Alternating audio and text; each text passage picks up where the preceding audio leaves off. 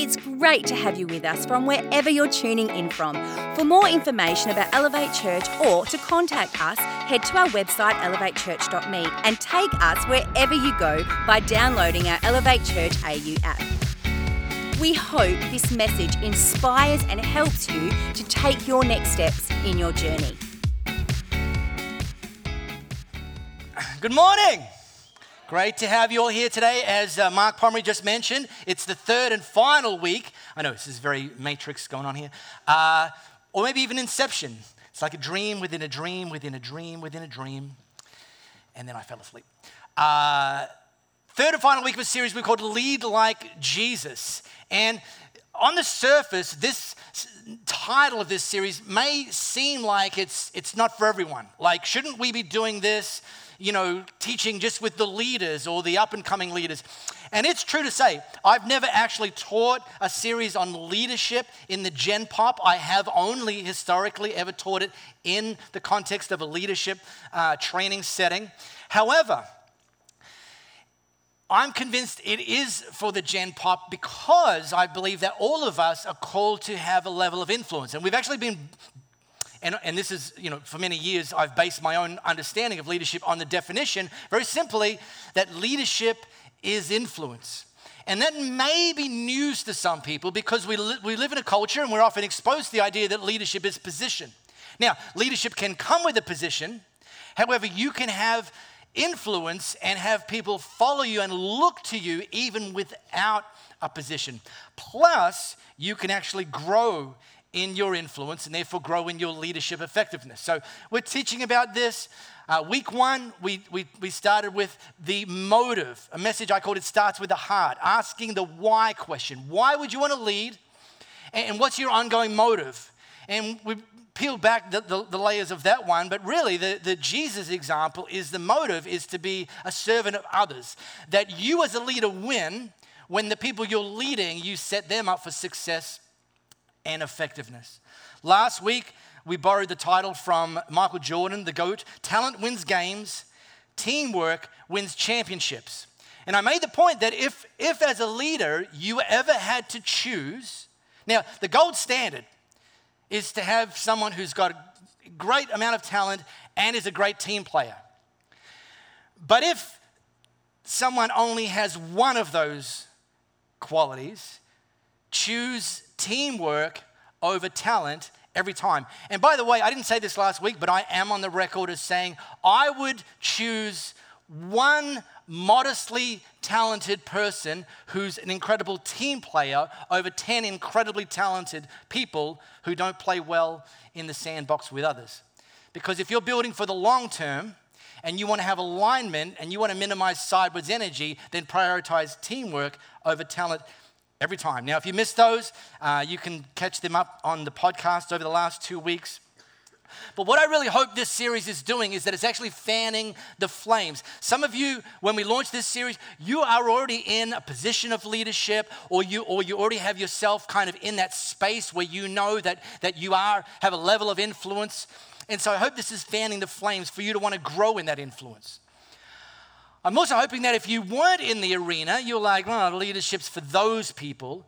That some of you have actually crossed over the line. You've actually jumped into the arena and you're saying, yeah, I would love to be growing in influence and love to be used by God in that way so that as I align my life with True North, that I can actually influence others to do the same. I am, however, also aware that some people may be standing just on the edge of the pool, the leadership pool, and you're thinking, do I really want to dip my toe in the water? And here's the thing. Leaders will say what Aussies say when you don't know if you should jump in the pool or not. It's nice once you're in. And you're like, yeah, I don't think I believe you. Not for a second. And I get that. And if you're a little bit hesitant, a little bit unsure, do I want to? Can I just leave it to other people? You're in good company. Very good company, in fact. In January 1981, President-elect Ronald Reagan, on the particular day of his inauguration, was all ready to be inaugurated as the 40th President of the United States. That was going to happen sort of mid-morning, 10:30-ish. About 8:30, no sign of the President-elect. And his deputy chief of staff started to get worried, thinking, I have a sneaking suspicion that the president-elect may have overslept. And so he sheepishly makes his way up to the hotel room that Ronald Reagan was staying in, and he gently knocked on the door and just kind of opened it a fraction and says, Mr. President-elect, it's currently 8:30 in the morning. In 2 hours, you're scheduled to be inaugurated as the 40th President of the United States. And there was silence for a moment. And then the doona cover rolled back, and Ronald Reagan peeked over the top and said, "Do I have to?"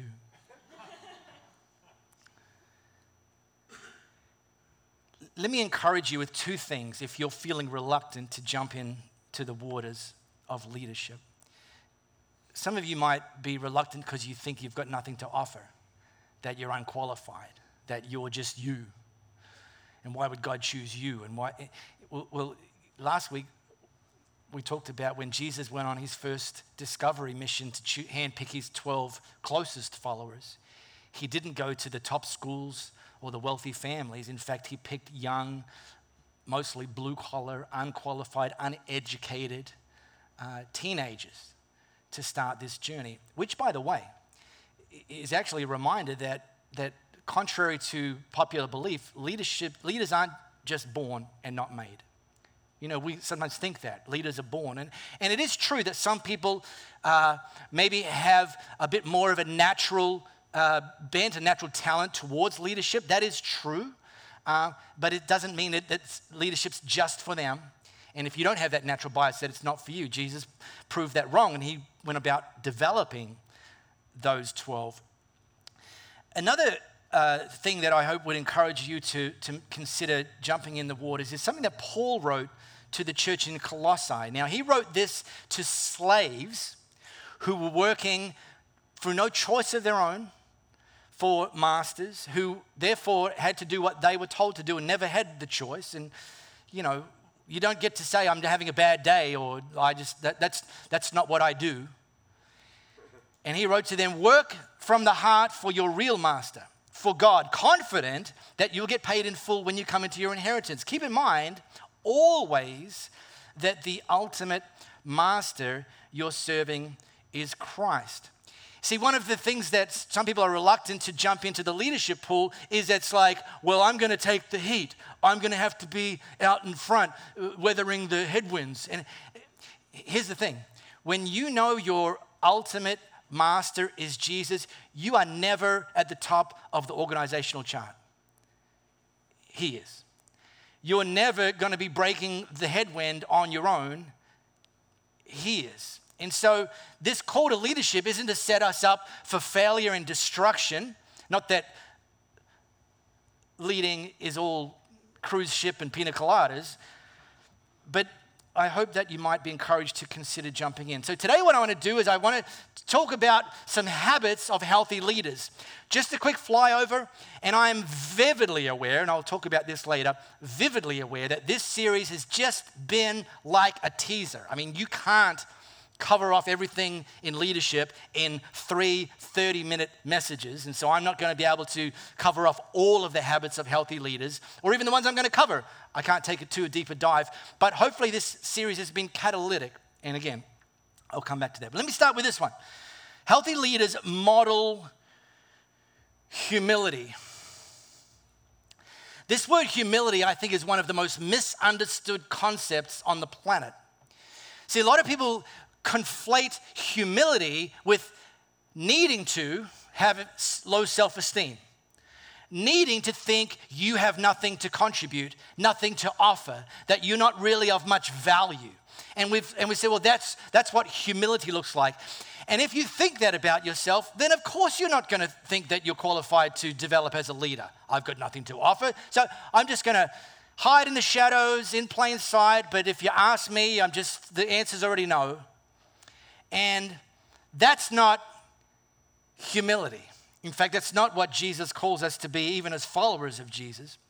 One of the most simple and I think effective definitions of humility that I've ever come across, and it is so well trodden that no one actually knows who originally said this. There's been a couple of people given credit, and that's fake news. Regardless of who said it, here's the definition that I've long held for humility. It's simply this. Humility isn't thinking less of yourself. It's thinking of yourself less. It's actually understanding you've got a whole lot to offer and realizing that what God's put in you and what He's growing in you is ultimately for others, ultimately for the effectiveness of others. And if you don't realize that, then you're going to hoard it. You're going to feel threatened if other people are advancing, because that, suddenly you think it's a zero-sum game. And if other people have more and are doing more, that means there's less for you. And that's not, humility says there is actually enough to go around. In fact, if I lift you up, chances are, not my main goal, but a byproduct is my effectiveness goes up as well. And you know this to be true because you've worked for people whose motive is them, and you've worked for people whose motive is you. You've been in community settings, educational settings, family dynamics, where the people who are above you have made it all about themselves and try to push you down, and you've also been exposed to and experienced people who they think that they realize their motive is to lift you up. And which one have you preferred to follow? Final word from Solomon. Today's message is lead like Jesus with some healthy advice thrown in from Solomon. It's not called that at all, but I'm just doing that. Something that Solomon, one of the wisest people that ever lived, wrote in his book of wise Proverbs. The stuck up fall flat on their faces, but down to earth people stand firm. All right, here's the second one. This one's spicy. Healthy leaders respond well to criticism.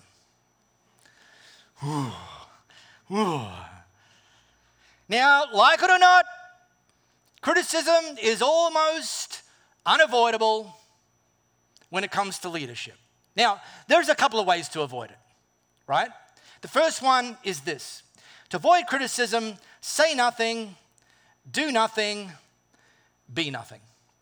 And when you devote your life to nothing, the critics will just ignore you and leave you alone. So for those of you that this is your life goal, the next 5 minutes, pop open Instagram or do something insignificant because this doesn't apply to you.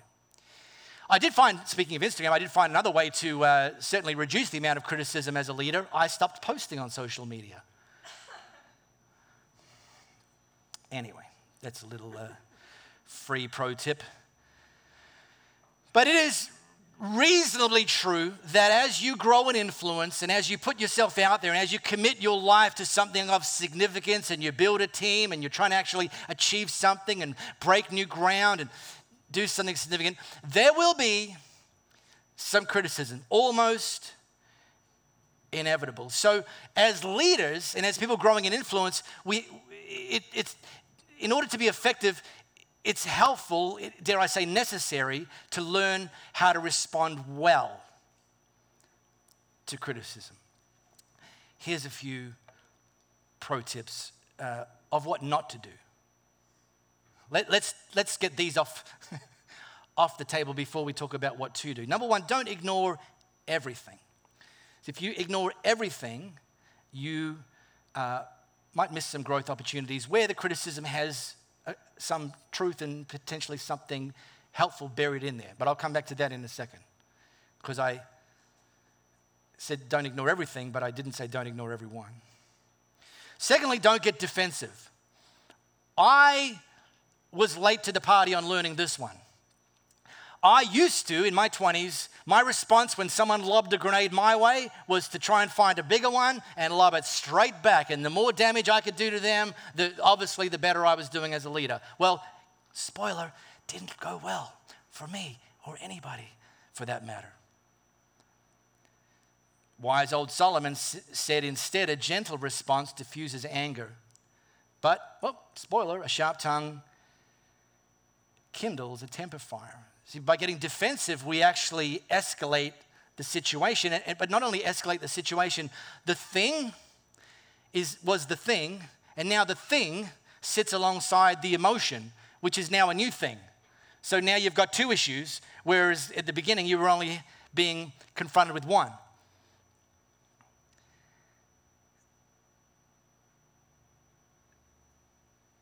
So here's a little bit, and again, this is not a deep dive, but a little bit of a framework for how, as leaders, we can respond well to criticism. Number one, consider the source. You as a leader don't have to give everyone an equal voice. See, that can be freeing to some people. It's like, huh? Yeah. Is it somebody that's built a platform of trust? There's a clue. I'm going to come back to this one. Here's another one that should be freeing. You don't have to answer every critic.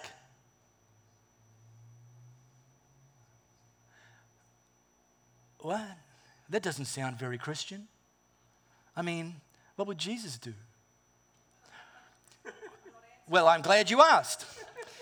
Happens that pretty much 24 hours before Jesus was about to be put to death, he was thrown by the religious leaders in front of the Roman governor at the time, a guy named Pontius Pilate, and the accusations had been flooding in. He's claimed he's the king of the Jews. We should kill him. We should kill him. And the Roman governor's there in a little bit of a pickle because the religious leaders are coming at him with these accusations about Jesus. So Pilate turned to Jesus and said, "So, are you the king of the Jews?" And Jesus said, "Well, if you say so." Well, the high priests let loose a barrage of accusations, and Pilate asked Jesus again, "Aren't you going to answer anything? That's quite a list of accusations." And Jesus said nothing. Now, Jesus did respond to some critics. Sometimes he responded to a question with a question.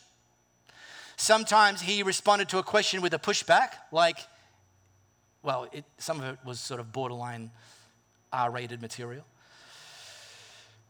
But he didn't answer everything every time. Now, I have a framework for who I actively respond to. This cannot be your framework, okay? First of all, this is probably a framework that's more apropos to a church leader. So unless you are or you have aspirations, this probably won't be your framework. But I offer this up as my framework to maybe just spark some ideas in what your framework might develop in terms of who you both listen to and who you actually ultimately respond to rather than just ignore. Here's mine. It has 3 boxes. Number 1, love Jesus. Don't tick that box. I'm probably not going to listen. In terms of especially about how to lead a church. Let's start with loving Jesus. That's a good starting point, right? Number 2, love Mark Pomeroy. I don't mean worship Mark Pomeroy. I don't think Mark Pomeroy is perfect, because he ain't. You already know that. But have my best interests in terms of your motivation, then I'm, yep, okay, we're 2/3 of the way there. And my third criteria is love Elevate Church. Because sometimes the criticism is, you should be more like that church. That church does this, you don't, you suck. Okay, no. So that's my 3 criteria. It's very simple. And what I have experienced is people that demonstrate that over a period of time, when they come with some criticism, it's not criticism. It's questions.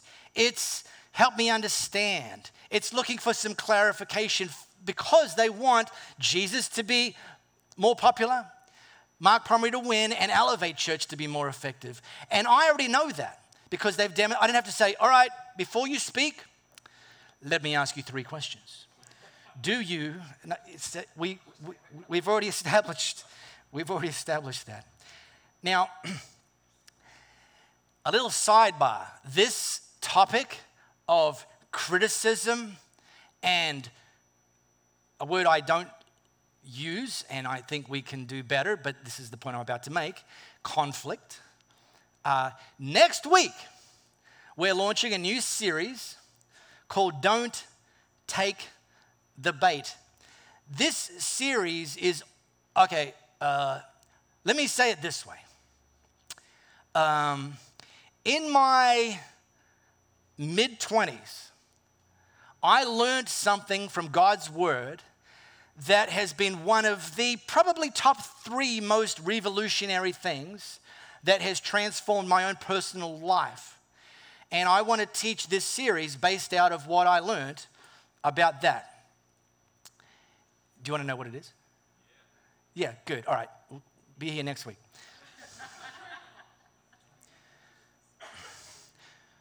But I will say this, there is a relational skill set, I don't want to sound overly clinical, that we can develop, that when people do come at us with grenades or that actually you, particularly you who are leaders, can actually not only diffuse the bomb before it goes off, but actually build trust on the back end of the grenade being lobbed your way. And so we're going to talk about that. Here's the final one. Healthy leaders pursue growth and learning. Now, this is our code as Elevate Church. If you look around, you go on our website, we've got a poster over here, this and that. Our code, we have 10 things as our code, technically our values. And one of them is that we pursue growth and learning. Ties into something I taught last week about in the development stage that as growing leaders, we need to be coachable. Don't pretend you know everything. Don't think that, who are you? We need to be coachable. But the key word here isn't just growth and learning, it's pursue. Healthy leaders actually go after it. They don't just wait for the meal to be delivered, spoon-fed, and if it didn't come, nobody's growing me as a leader. Your growth is your responsibility. Have you ever said, you're not the boss of me, I'm the boss of me? Great. Then be your boss and develop you. How good is that?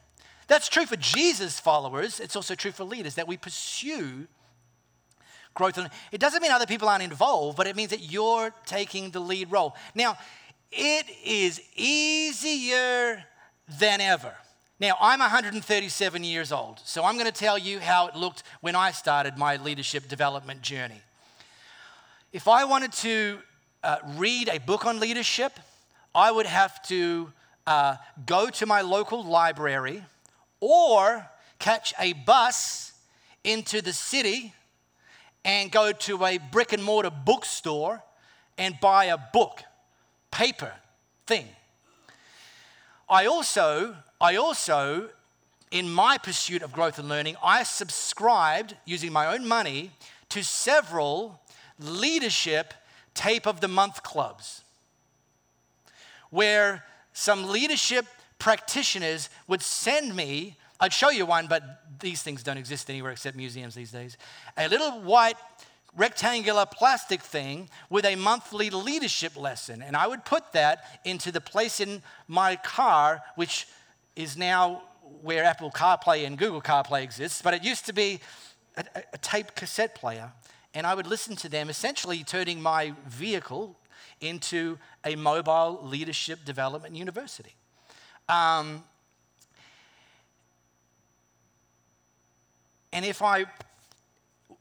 then there were conferences and seminars around leadership, which involved me paying money and often traveling at my own expense to those places, and I would do that. Guess what? It's 2021 now, not 1921, and we can get all of those things literally at our fingertips, literally. In case you need me to translate, let me translate. You can go onto this thing called the internet, probably you've heard of it, and you can order books. And they don't even have to be paper books. If you literally can't wait, I need that book now, you can get an electronic version instantly. Hello. Or if you like to be on first name basis with your delivery driver, like I do, then by all means order one. You just have to wait a little. But they'll come to you. You don't even have to go to Borders. Oh, they don't exist anymore. Or Barnes & Noble. Nope, also gone. Do Dymocks still exist? Yes. That's fine, I already knew that. There is podcasts and webinars on leadership that you can digest for free. All the time, no waiting for the cassette of the month tape. It's all there. Leaders pursue growth and learning. We really hope you got a lot out of this message. If you live in the Perth area, we'd love for you to join one of our live experiences. For times and directions, as well as information, head to our website, elevatechurch.me. For those of you beyond the Perth area, we'd love for you to connect with our online experience, which premieres every Sunday via YouTube and Facebook Live, and on demand immediately after. And to partner with us to reach more people by giving financially, head to our website, elevatechurch.me, and also download our Elevate Church AU app.